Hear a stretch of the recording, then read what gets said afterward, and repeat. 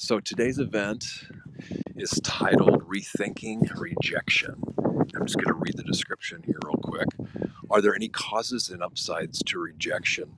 What are skillful ways to view, approach, be with, relate to, practice with, and respond to rejection?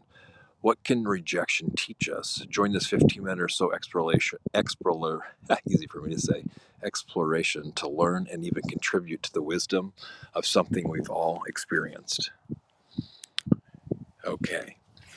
So, from it's easy in retrospect to look at this, and I'm gonna, fortunately or unfortunately, look at this in the light of kind of relationships, and by in particular, I mean romantic relationships. So since I'm engaged now, it's a little bit easier for me to look back at this part of my life, and of course, it'll expand into other things beyond just this. But first off, what is rejection? I mean, I think it's pretty clear what we mean by this, right? It's something we want, and then it's something we don't get.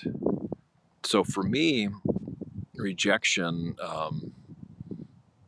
well, this is a heart thing, right? I mean, of course, there's plenty of wisdom to apply to this, but when it's something we really want and then we reject it, it really affects the heart. And what I found the most helpful learning process of this is I was going after relationships for the wrong reason, and also no wonder I was rejected. And kind of the best relationship advice I ever got was, if it's meant to happen, it'll happen. If it wasn't meant to be, it won't. Just as simple as that. So, what does everybody recall a time and how painful it feels to get rejected, to really go after someone you find interesting, and then all the different games that are played, and just, not having that person pay any attention or interest to you.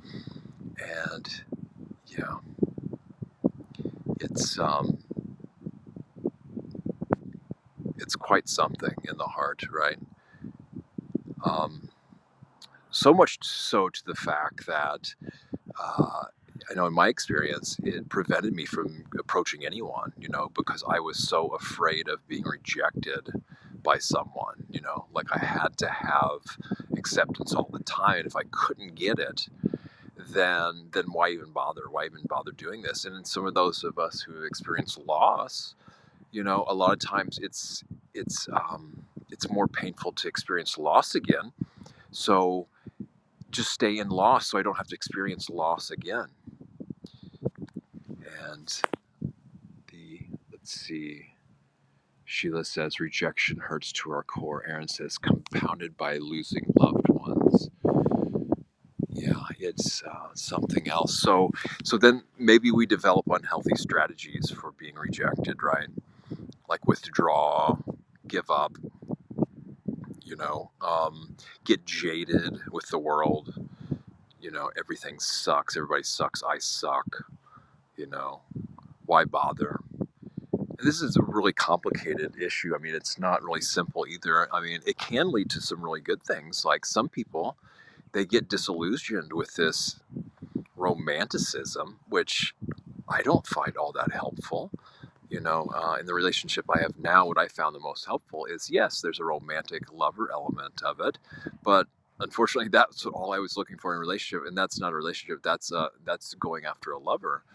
And so there's elements of that in a relationship. There's also friendship, and if that core friendship isn't there, then it's built on shaky ground. But even more important is this partnership.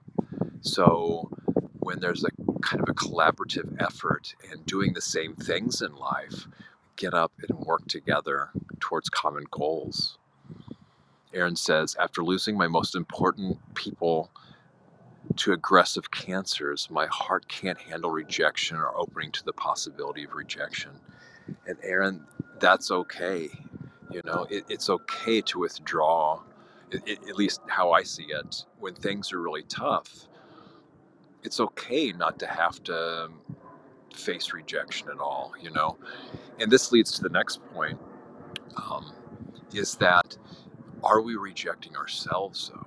That's one thing that we can really, really, really explore, because no matter, whether we accept ourselves or not, we have to be with ourselves more than anyone else does, right? So this is something really to look into. And I think the first part of that is honesty, really being honest about how things are with our own relationship with ourselves, and knowing that it's okay not to be okay all the time. And, even just admitting to myself that I hate myself sometimes, or some part of my journey. And yeah, so now the sun's coming out. With rejection, we've got dark clouds over here, but we've got the sun coming out, and we've got more clear skies over here. So that is the good news about this, because through polarity, right? Polarity, however extreme of rejection we feel or we experience with ourselves and with others, that means the exact opposite of acceptance comes up and will be there. Now, I don't know about the timing, but eventually it's going to change. It has to. It can't all just be stuck on one side the whole time. So now, after going through years of that, feeling that on the inside, now I've got people contacting me from humble brags here, right? And I have to turn away people, and but also get in really interesting conversations, find real, true, meaningful friends, or at least things to share, really heartfelt, and just things interested in. I know for the masculine, we tend to bond around topics that we find in common, and for the feminine, I suppose that the relationships are even more important, but also more challenging too, especially with family and friends and all the pressure on the feminine to care for everyone except for themselves, basically, or they're the last of the line. So Sheila says, what feels like protecting myself could be rejecting myself. This is another thing where it comes in for discernment, right? I feel, because sometimes we do need to shut down and protect ourselves and withdraw and go into self-care. However, if that becomes a habit all the time and our default in where we lead with, then or at least for me, this armoring can come over us. And then vulnerability, this is the sometimes it's not pleasant, but this is what allows us to connect on deeper and deeper levels. It just takes a discernment to know when is an appropriate time to open up and be more vulnerable, and when isn't. And we meet ourselves where we're at, and that's exactly where we start. We all start from exactly where we are, and there'll be ups and downs, as we all know. So what other challenges have people come into around this perception of rejection? What do we find really important in accepting? How do we accept others? Then it can turn into this game, and I've seen this this victimizer programming, or this what's known as kind of villain, um, victim, and hero programming, right? So this notion that I'm being victimized by rejection, but then my time will come when I will reject them, this getting back, and then this loop of being a victim and then a victimizer. So I doubt too many people here are into that program, hopefully, or, but I'm sure we've seen a lot of this in the world that we interact with. Not getting a job I really wanted, and then seeing another colleague get it, says Karen. Yes, and I've been out of the corporate workforce for quite some time now. And I mean, just real briefly here, I had a real big chip on my shoulder. The things I were doing in my job, I could see where I wasn't cut out to climb the corporate ladder. Nothing that there's wrong with that. And I mean, there's a great deal of success in that, but I knew that wasn't going to make me happy ultimately. But then I got real bitter about it, and I was like, oh, I should be doing something better than the position I have. But which is which is okay because that can help us better ourselves, right? But it was my behavior and how I acted out around this. So instead of doing another healthy outlet, this is before I got into all this meditation stuff and path of awakening, but I can see that in retrospect. But to more specifically to Karen's point, well, Karen, yeah, I think it's just I'm just gonna let Karen express that. I don't really need to add anything to that. It feels bad enough the way it is, right? Um, let's see. Aaron says having the last two people. I've been interested in having beautiful younger women and having babies with them and starting a family. I'm sorry, is very painful. I think somehow I think somehow my self rejection is involved. Let me read that one more time. Having the last two people I've been interested have beautiful younger women and having babies with them and starting a family is very painful. I think somehow my self rejection is involved.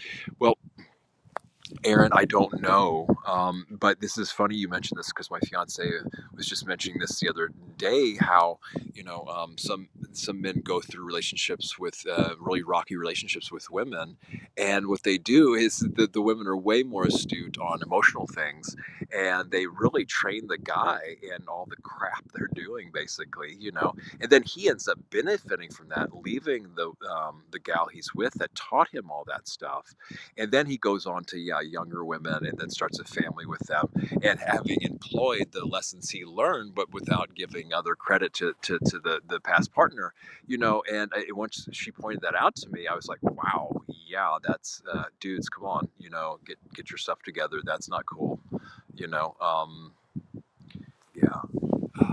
So just if that's any consolation, I don't know, but this notion for the feminine I find of worthiness, worthiness and value. It's a big one. Just like guys, a big one is honor and respect. That's what a lot of guys are after, as far as I see. So self rejection, but even if self rejection is involved, how much more will one reject themselves for self-rejection? How much can just keep piling on top of it? And this goes into forgiveness. However, forgiveness can't be forced. It has to be authentic, and it'll happen when it's ready to happen.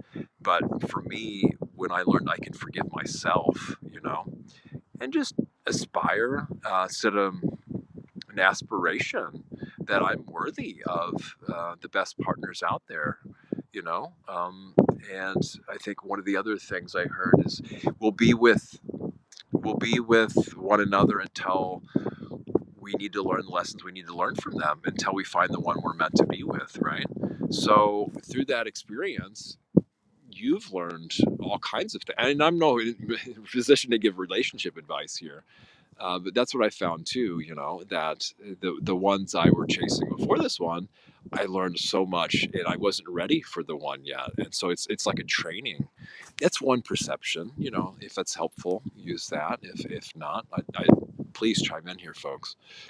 Um, Karen says, yes, I'm trying not to act out what drew me to this talk today.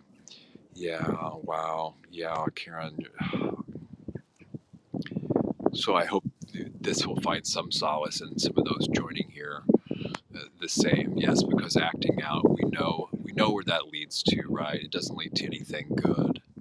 The nice thing is we can work with the body to feel this in the body, and it's a container where it dissipates and can, diffuse and really open our heart, and use it to open our heart and use it for self-care.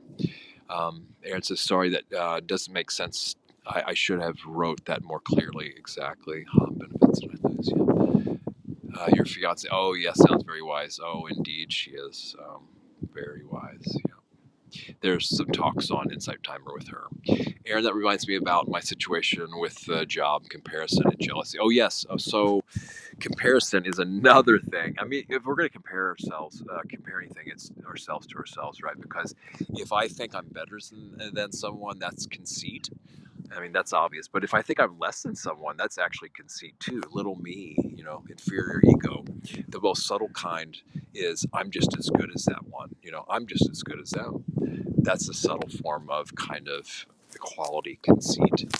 So, yes, we're all equal in that we deserve love and care and kindness. But when I think I'm just as good as someone for some reason, that's still conceit, I feel. Okay. We're all on our own path and things happen for a reason, Karen says. Cause and effect, right? Skillful actions, wise actions will have their corresponding consequences. Look for the other doors of what you're meant for, Aaron. Yes, exactly. So when one door closes, it sounds so cliche, but when one door closes, another one does open, and I've seen it in my experience anyway. Just remember that polarity, no matter how gloomy it gets, there's just that much opened up for how bright it will be. So eventually we can stay in the still point, in the midpoint, and then see both sides and kind of act and come from the heart and wisdom. All right, guys. Well, it's already past time. Thanks so much for joining me today from this beautiful English countryside.